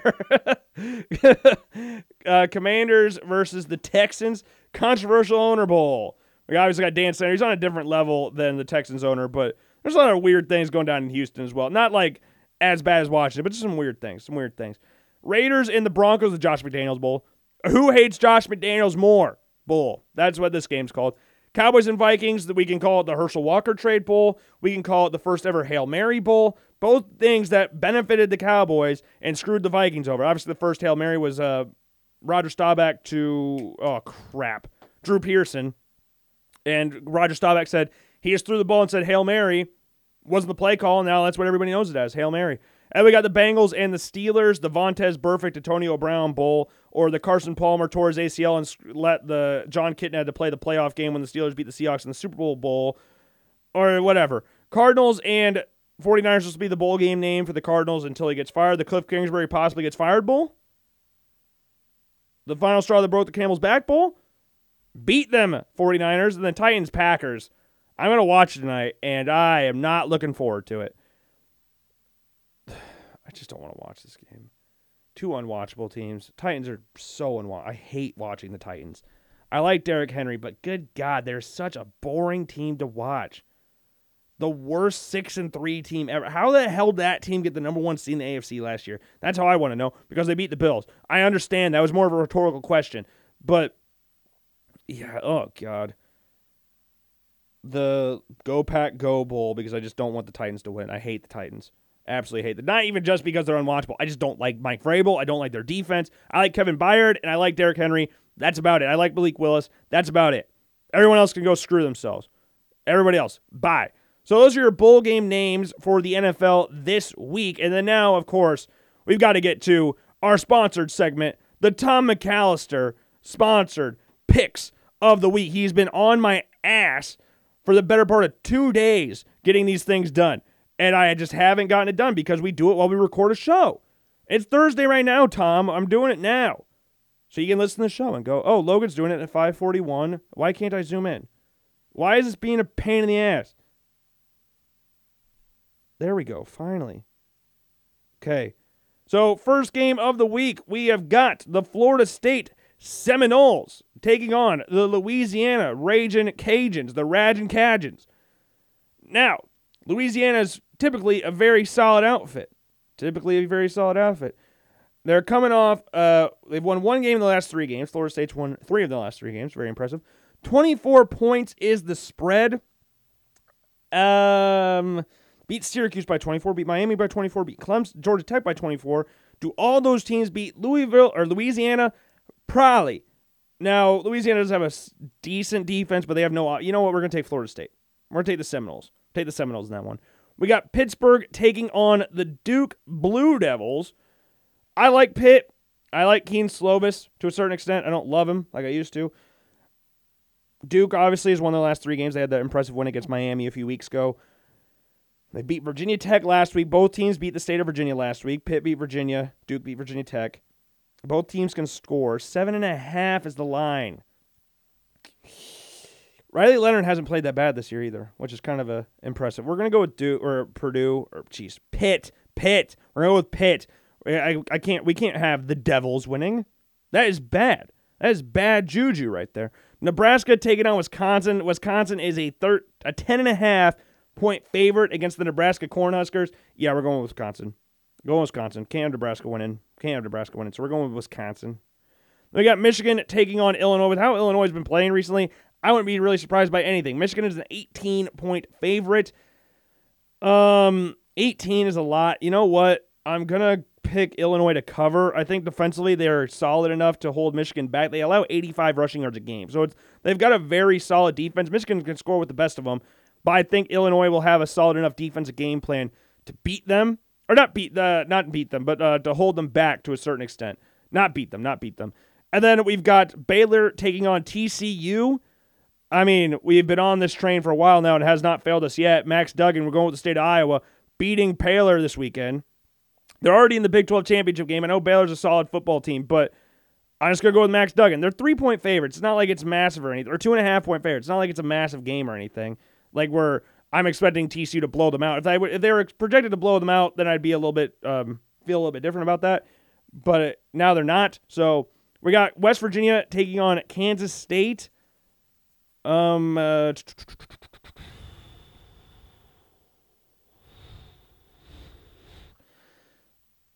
go Kansas State. We'll go Kansas State.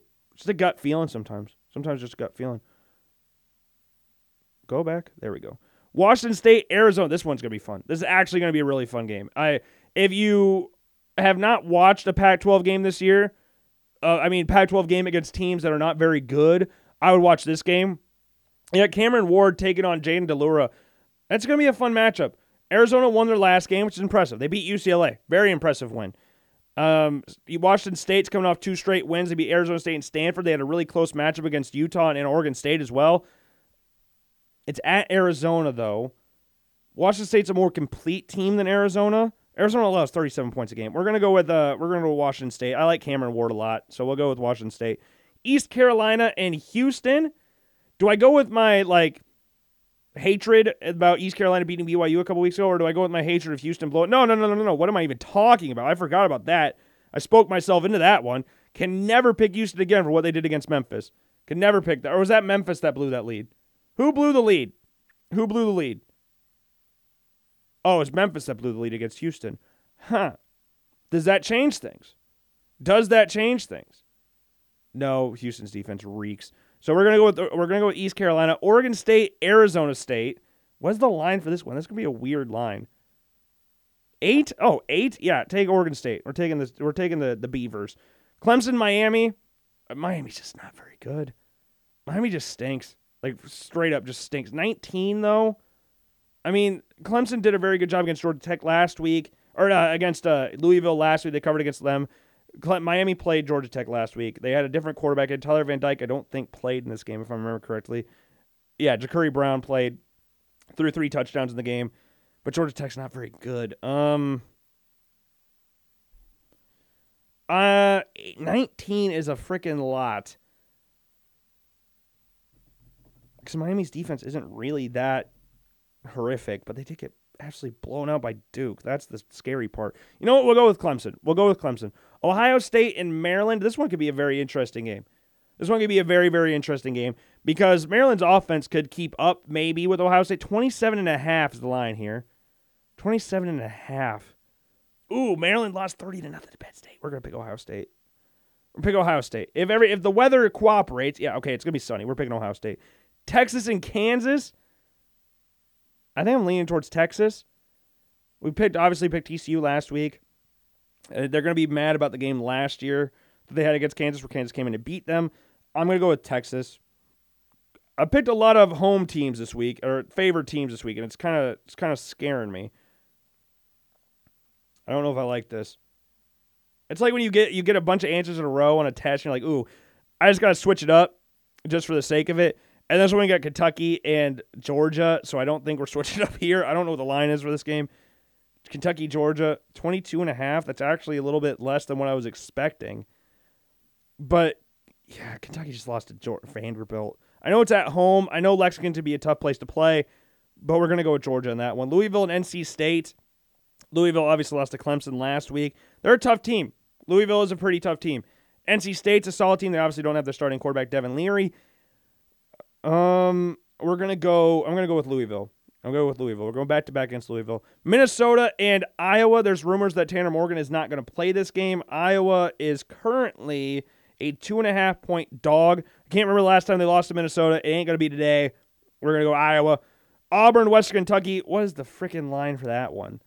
I hate when the SEC does this. I absolutely hate when the SEC does this. Auburn, Western Kentucky, 5.5. Shows how bad Auburn is. God damn.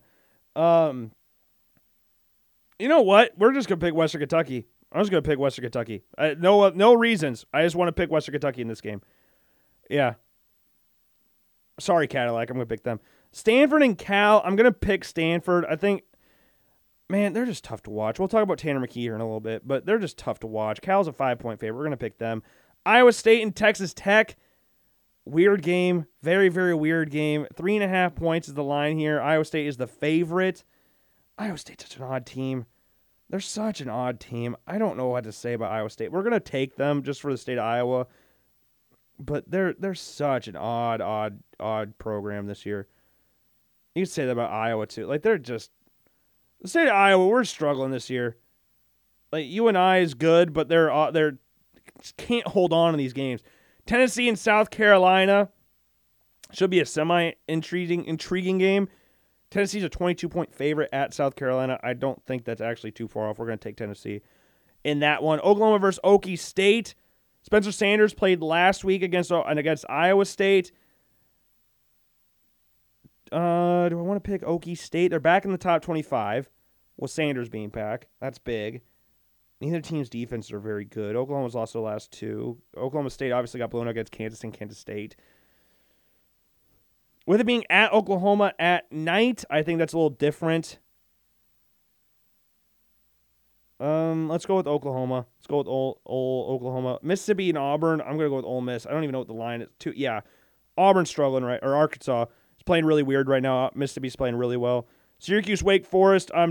Syracuse has burned me a lot recently. It's at Wake Forest. Don't even need to look at the line. USC, UCLA. Intriguing game. They're going to be wearing the red jerseys for USC. We have the baby blue jerseys for UCLA. We got 2.5 as the line right here for USC versus UCLA. And I think UCLA will lose. I'm going with USC. LSU, UAB. God, why does the SEC do this? This game is... My phone's acting weird. This game is a LSU versus UAB. We have got it at a 50... Well, yeah, LSU. And then we've got Oregon taking on Utah. That should be a very fun game. Bo Nix is rumored about... They don't know about his status so far. Let's Google that. Let's see if he's expected to play or not. Because that's big. He's preparing himself as he's going to play. As if he can go, head coach Lanning says. Ducks, Bo Nix. Will Oregon Ducks QB Bo Nix play on Saturday? If he plays, it's a little different. It's obviously a little different because he's playing at an insane clip right now. He's got freaking 38 touchdowns this season or something like that. So I think we're going to go with the Ducks. It being at Oregon's pretty big too. They're coming off a tough loss against Washington. And Oregon is Utah's the favorite. The thing I'm looking at says Oregon's the favorite. We're going to pick Oregon. So yeah, there are our picks of the week. Again, not going over them because I don't want to. I don't want to go over them. I'm going to send these to Tom because he's being a pain in my ass again. So hopefully these picks do well. Hope you didn't pick them. This is for me and Tom's struggles only. Like, remember last year, I was posting these on Instagram. So, like, I was doing a lot of very stupid things posting that. And I can't do that anymore. I'm not posting these anywhere. So, with that being said, let's move on to our final segment of today. This show's been an interestingly kind of a halfway between long and not long episode of the Logan Blackman Show. I feel like I've been going forever. I feel like this show's longer than last week. It is longer, but I feel like a lot longer. It's only like 5 minutes longer than last week's show, or last Wednesday's show, I guess I should say. But yeah, here is what we've got for our Week 11 quarterback prospect rankings. We've gone through most of the film at this point. I haven't gotten all the way through yet, but I've tried to get the quarterbacks that we haven't had before done early, because I feel like that's more important than doing the guys that we've just consistently had in the list. I feel like that's, I don't know, maybe that's self-explanatory. I don't know, but that's just how I feel it is. But there's not been a ton change with the top two spots. I think it's Bryce Young and CJ Stroud at this point. Young, he had 3 touchdowns in the game against Ole Miss. Lost his mind a couple times with his offensive line, rightfully so. Had 3 touchdowns, no turnovers in the game as well. CJ Stroud balled out, had 5 touchdowns against Indiana. There's not really a lot to say about this. We had Marvin Harrison Jr. have the catch of the year. Going to be the first wide receiver off the board next year. So yeah, there's not really a lot to say in this game. 34 touchdowns, 4 picks for the season for CJ Stroud. Him and Hooker are battling neck and neck for that Heisman spot right now, especially with what Hendon Hooker did against Missouri this past weekend, which was not surprising at all. But yeah, I'm struggling with these next 3. And you all know who the next 3 are. You don't need me to tell you the next 3 are in no particular order. Levis, Richardson, Hooker. Those are the next 3. I do not know what the actual hell Saturday was with Will Levis in Kentucky. You lost to Vanderbilt. the team with one of the worst pass defenses, not just in college football, or not just in the conference, the country. You get back into the top 25 after having a solid enough performance against Missouri. Obviously, had some question marks around there. Missed a lot of chances. Their kicking team sucks ass this year. You had opportunities there. Didn't happen for you. And you come out and lose to Vanderbilt. And this wasn't like when you lost South Carolina, where Will Levis wasn't playing. Like the other losses this year, Ole Miss, Will Levis played, got hurt, but Ole Miss is a good team. Will Levis played against Tennessee, played very, very bad. He was not there against South Carolina. In this game, he played. And threw an interception. Chris Rodriguez ran for 162 yards. But, like, I don't know what's going on. Like, from a prospect standpoint, I like Levis a lot. I think with all the physical tools he has, I think he can be one of the top guys in the draft. I still think at this point, Levis will be taken with a top 5. Or not.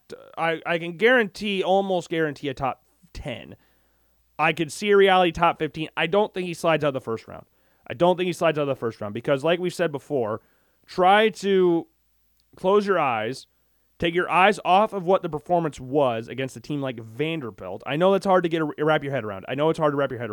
But bear with me here. Look at what you think he can be rather than what he is. When you look at what Kentucky does, we've talked about this 1,000 times on the show, but I got to keep reiterating it because there's games like this that really make you question what you're doing with your life when you're looking at Will Levis and going, yeah, that's a top guy in the draft. He just lost to freaking Vanderbilt, a team that hasn't won an SEC road game in, 4 years? Could be wrong. I don't remember exactly what the number was. They haven't won in a while. It might have been 2 years. They haven't won an SEC road game in freaking ever. But when you're looking at a guy like Will Levis and you see the style of offense they run, I could say the same thing about Tanner McKee. Their offenses are not ran to their strengths. Kentucky's offense is run, run, run. Chris Rodriguez is the focal point of this offense. And Mark Stoops is an old guy. He switches things up to a certain extent. He gets different players in, but normally, good Lord, he sticks with the same philosophy. You get new players in, but this philosophy will relatively stay the same, and that's what we're getting here. The O-line sucks ass. Like, it's bad. The run game's good, but the pass game stinks. The receivers are dropping a lot of passes, more so in the case of McKee than Will Levis, but it's just tough. Like, you see the physical tools there. He has one of the strongest arms in the draft, physically gifted in regards to his size and athletic ability, though his rushing numbers won't show that this year. Because he has, like, what is his official rushing stats this year? It's not great. I know, a negative 123 yards. That's not indicative to the athlete that he is. He is a better athlete than C.J. Stroud is, and C.J. Stroud has more rushing yards than that. He's a better athlete than Stroud. But he's just not being able to show it. And it's insanely frustrating. It's mind-numbingly frustrating when you watch Levis, you could see what he can be, and then you watch a game like that, or a game against Tennessee, where you're like, what the hell was that? What is going on? I can almost guarantee he's not playing healthy. I don't think he's healthy. But, god damn. It's struggle but, like, against Vanderbilt. Like, I gave a pass in the Tennessee game. But 11 completions against Vanderbilt? Tennessee's pass defense is not good, but I can understand, like, the atmosphere of Neyland Stadium was, like, it was infectious that night. It was a different atmosphere. It was just a completely different game. But you're at home against Vanderbilt. You had to come back on Vanderbilt. When has that ever been a thing? Coming back against Vanderbilt. They were down 14-6 at one point in this game. And then Vanderbilt scores with 30 seconds left to go on to win the game. Like, Chris Rodriguez had a massive ass run in the game, which is where he got a lot of his yards from. But it just was so frustrating to look back at that game and go, what the hell was that? And then you look at the other two guys, like Hooker. Like, and in Hooker, I think they set the school record for total yards of offense. And we knew that was going to happen. It was kind of a situation of, who's the poor sucker that's going to come in the way of the train that is Tennessee after losing to Georgia? And that poor sucker just happened to be Missouri, who's not a terrible team. They're not good, but they're not a terrible team. Like, they took Georgia to the ringer. Like, they had a chance to beat Georgia, but Tennessee, coming off a game against Georgia, they were pissed and ended up scoring 66 points. Hooker had 355 yards and 3 touchdowns. Jalen Hyatt, 146 yards. Brew McCoy had 111. I don't know what to say. This was just unexpected at all. Hendon Hooker had 50 yards rushing and also had a touchdown. So he had 4 total touchdowns, no turnovers, with over 400 yards of total offense. This was just a buzzsaw, and Missouri just happened to step in the way of it. And then you've got Anthony Richardson, who was playing really, really well these past 3 games. Really, really well these past 3 games. And I'm really enjoying watching it, especially since he's blowing out teams. He had 96 yards rushing with a touchdown, and he had 112 yards passing with 2 touchdowns. You look at what Anthony Richardson is as regards to athletic gifts, like we talked about with Will Levis. I don't think, and we've said this 1,000 times, you're smacking your head against a wall with me saying this. There's not a better natural thrower of the football than Anthony Richardson in college football. There's not. There's just not. I'm sorry. You can go and watch every single game. Is it inconsistent? Yes, it's inconsistent as hell. That's the problem. But when you just look at what he can be, I don't think there's anybody with a higher ceiling than Anthony Richardson. He does not look like a monster, like a big dude. He's 6'4", 232 pounds. He doesn't look that big. He looks relatively thin. He's a big dude. Him and Levis, athletic gifts through the freaking roof. And I think, again, at the Combine, I think Anthony Richardson will blow the Combine away with his arm talent, with his athletic ability. I think he'll blow away the 40. I think he'll show off of the throwing stuff. If he ends up coming out. If he doesn't end up coming out, then that's a totally different thing. And then we got a whole different discussion. But that dude's good. He's raw as hell. And he can have moments of what was that? Where you're what were you looking at there? But man, it is when he's cooking, it's fun to watch. There's not a lot of other quarterbacks I'd rather watch than Anthony Richardson when he's fully on, like he has been these past 3 games, or past 2 games, because the Georgia one I guess was 3 games ago, right? Even against Georgia, he had really good moments against Georgia too. He played solidly against Georgia. He's had good numbers. He's these past 2 games, balling out right now. He hasn't thrown an interception since the Missouri game on October 8th, which is big. He's not throwing a crap ton of touchdowns. He's thrown, since that, he's thrown, 6 touchdowns? So he's not, throwing a bunch of he's not throwing a bunch of touchdowns, but he's got 588 yards, just under 2,000 yards passing on the season. His completion percentage is not amazing, but it's just fun. He had a touchdown in this game. He rolled out a little bit to the left, or not, didn't roll out. He just was looking to the right, threw it back to the left for a touchdown. He's just so effortless. And I'm sitting here trying to figure out how I want to rank these guys because they're completely different stages of the scouting process, which is really weird. Starting with Hooker, dude's going to be 25, and he's in an offense that is really honed in on what he does best, and it's very, very fast-paced. Levis is in an offense that does not run anything to his strengths and has a shit-ass offensive line. So he gets hit a lot, which causes him to get a little bit, his pocket awareness is not great because he's scared. He's kind of got the, I had to compare him to somebody just this season. It's like Justin Fields early on. Justin Fields did not trust his offensive line at all. He was leaving the pocket before the pocket even got set up 90% of the time early on, and now we're seeing him at his potential. They're running plays to Justin Fields' strengths. They're letting him be Justin Fields. Kentucky's not doing that because it's not how their offense is traditionally run under Mark Stoops. So it's hard to view Levis like that if you're just looking from the outside in and go, wow, he sucked ass against Vanderbilt. I can understand why you'd say that, and he did. I'm not saying he didn't, but you got to look at past the he sucked ass part, which can be hard to do. Which can be very, very hard to do. And then Anthony Richardson, who's just not there yet. Anthony Richardson's not there yet. He's got all the physical tools. He's got the best arm in college football. Mix of arm talent and athletic ability. It's just not all there yet. And I think if he got to a system that would make him a good coaching structure and a good veteran that was there already, I think he'd be very, very good. I think he'd be very, very good. So that's the problem. They're all in different stages. You can put him in a tier list. You got Hooker over evaluation stage. Levis is at the prime spot, and then Richardson's early. So it's kind of a weird situation we've got with these three different quarterbacks. So that makes it hard to rank, especially when you're going week by week. I think that's what makes it a little harder for me. 6, 7, 8. We've got Jaron Hall, Bo Nix, and Tanner McKee. Jaron Hall didn't play this week, so we can brush that one aside. They play Utah Tech, so we'll have a good week this week. Bo Nix played Washington, had a solid game.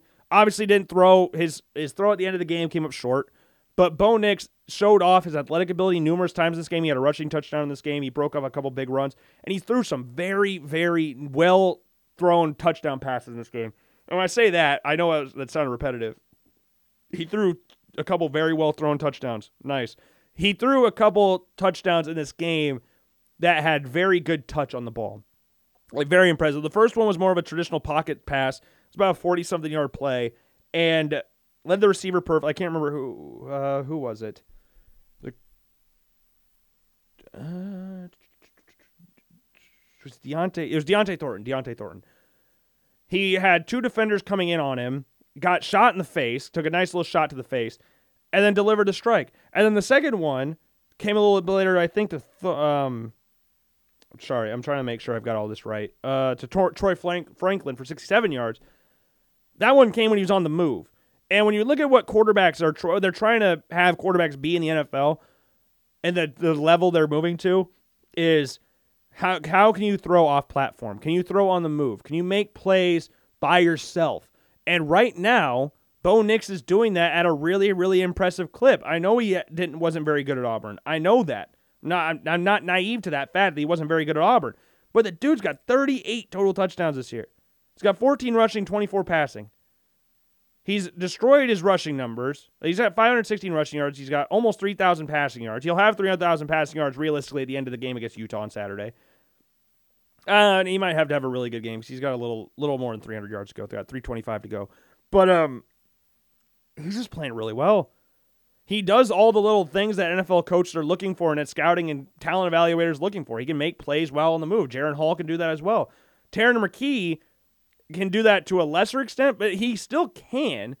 Tanner McKee still can do that, but his situation, like Levis, it's just bad. Like, if you watch Stanford, it's a different style of situation what Levis has, because there are still some, like Chris Rodriguez is way better than every offensive player Stanford has. Just saying it like that. They've lost both their starting running backs this season. Filkin just got hurt a few weeks ago.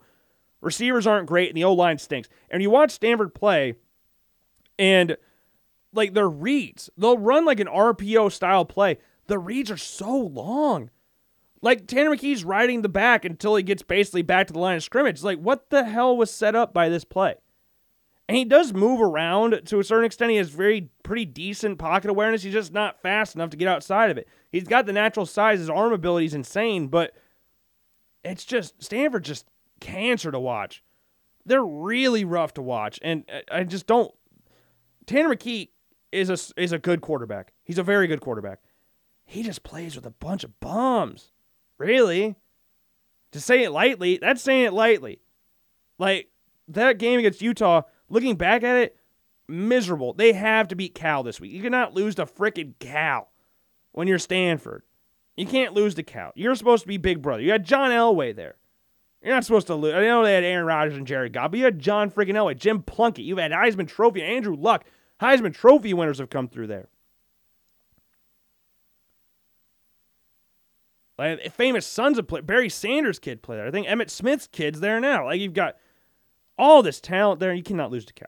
You can't lose to Cal. Number 9, Michael Penix from Washington. Very good game. Very good game against Oregon last week. It was a nice little quarterback battle that week. You had Michael Penix throw over 408 yards, 2 touchdowns. Second time he's gone for over 400 yards this season. He's leading the nation in passing yards this year. And has 25 touchdowns, 6 interceptions, with also 2 rushing touchdowns as well. And I'm expecting him to go off this week. He's playing Colorado. But Penix moves around really well. I'm not saying he's not going to burn you for 100 yards rushing in a game. At least I don't think. He can pick up big chunks of yards rushing the ball. There was one play early on in the game. I think it was a 3rd and 15 or something.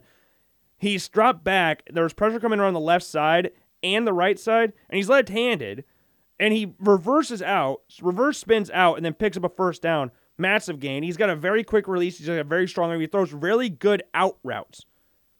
And he throws a lot of really good routes to the side. Like, I didn't even talk about this. Bo Nix's throw to, I think, Thornton that they got the penalty on before the last play of the game, that was an elite throw that Bo Nix made in that game. I didn't mention that earlier. Forgot about that. But Michael Penix can throw some beautiful out routes. His mechanics are very solid for being a left-handed quarterback. I know it can be odd to watch a left-handed quarterback from time to time, but he throws a very good football, very quick release. It's weird having him in here. It's kind of a similar situation to Bo Nix. But Penix had better success at Indiana than Bo Nix did at Auburn in regards to an individual level. He just sucked ass last year. It looked like he couldn't figure out how to play on a torn ACL. Or he tore his ACL and he came back. It didn't look like he was comfortable with it. Transferred to Washington. Now they're playing really, really well. And Penix is playing very, very well. Number 10 is Jaden Daniels. He didn't do a lot this week. 86 yards passing, a pick, 10 yards rushing against Arkansas. It was a weird game, especially with how bad Arkansas's pass defense is. The fact that he can't get over 100 yards passing in that game. I still think he's a very good quarterback, though. We've liked him since last year, so it's not like we're sitting here like, we're jumping on the Jaden Daniels bandwagon. No, Jaden Daniels has been a favorite of the Logan Blackman show for the past couple years now. I like Jaden Daniels a lot, and I'm glad he's doing well at LSU. It just wasn't his week last week. So that is your top 10. We will have the blog post out for you at some point today. I don't know exactly when that will be for you guys, but you can go to theloganblackmanshow.com and go to blogs and check it out. Or again, you can follow the Logan Blackman Show on every single form of social media, and you can find it there as well. I would greatly appreciate it. And I think that's all I've got for you today, except for I saw a thing on Twitter today. It was Trayvon Diggs, the cornerback for the Dallas Cowboys. He listed his top 5 receivers in the league. He listed Diggs at 1, Adams 2, Tyreek Hill 3, Chase 4, and CeeDee Lamb 5. Now, I agree with the top 5 to a certain extent, except for one glaring problem is that CeeDee Lamb's in there. I like CeeDee Lamb. I don't really have an issue with him. Why is he there above Justin Jefferson? Well, I think I think with Jefferson in there, I think that's the top 5 receivers in the league. I don't know what order I'd put it in. I'd put Devontae 1. Probably...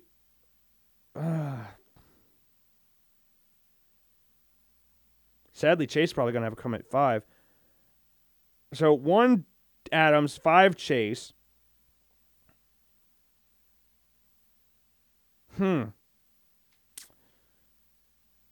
Bias. Diggs 2. Jefferson 3. Hill 4. I don't know. Those 3 are tough. Because Tyreek Hill can do things that no one else in the NFL could do. That dude's an absolute game changer with the ball in his hands. Absolute game changer. The fastest player in the NFL. He's changing the NFL in regards to what we're looking at for wide receivers, in regards to speed being the number 1 priority now. Like Justin Jefferson was almost not a first-round draft pick, and Jalen Reagor was drafted above him because of Tyreek Hill. Like, it's just stuff like that. Like, Tyreek Hill is the reason Jalen Reagor got drafted before Justin Jefferson. Because every other year or normal circumstance, that does not happen at all. That never happens. Because Justin Jefferson at LSU was 10 times the receiver Reagor was at TCU. All you need to do is open your freaking eyes, and then that still happened because Reagor was fast. Like, that's what Tyreek Hill did to the NFL. It's like Steph Curry in the NBA. Similar situation. But, yeah, that's all I've got for you today. I do hope you enjoyed the show. Hope you're ready for the World Cup. I'm very excited. Reminder, the games start on Sunday with, I guess I should look up the schedule. What is the schedule? What time are games kicking off? So we got Qatar taking on Ecuador at 10. That is on, that's the only game on Sunday, I guess. That's 10 a.m. on Sunday, November 20th. Then we've got on Monday, we've got England taking on Iran. We've got Senegal and the Netherlands. And at 1 o'clock, we got USA versus Wales. Very exciting stuff. The World Cup is here, ladies and gentlemen. The World Cup is freaking here. Let's freaking go. All right, that's all I've got for you today. I hope you enjoyed the show. If not, I apologize. Make sure you follow Logan Blackman Show on all forms of social media. Make sure you're following the Apple Podcast and Spotify account. Leave a rating out of 5 stars on both. And leave a description down below on why you feel the way you do. And I will see you all later. Hope you enjoy your weekend. Peace.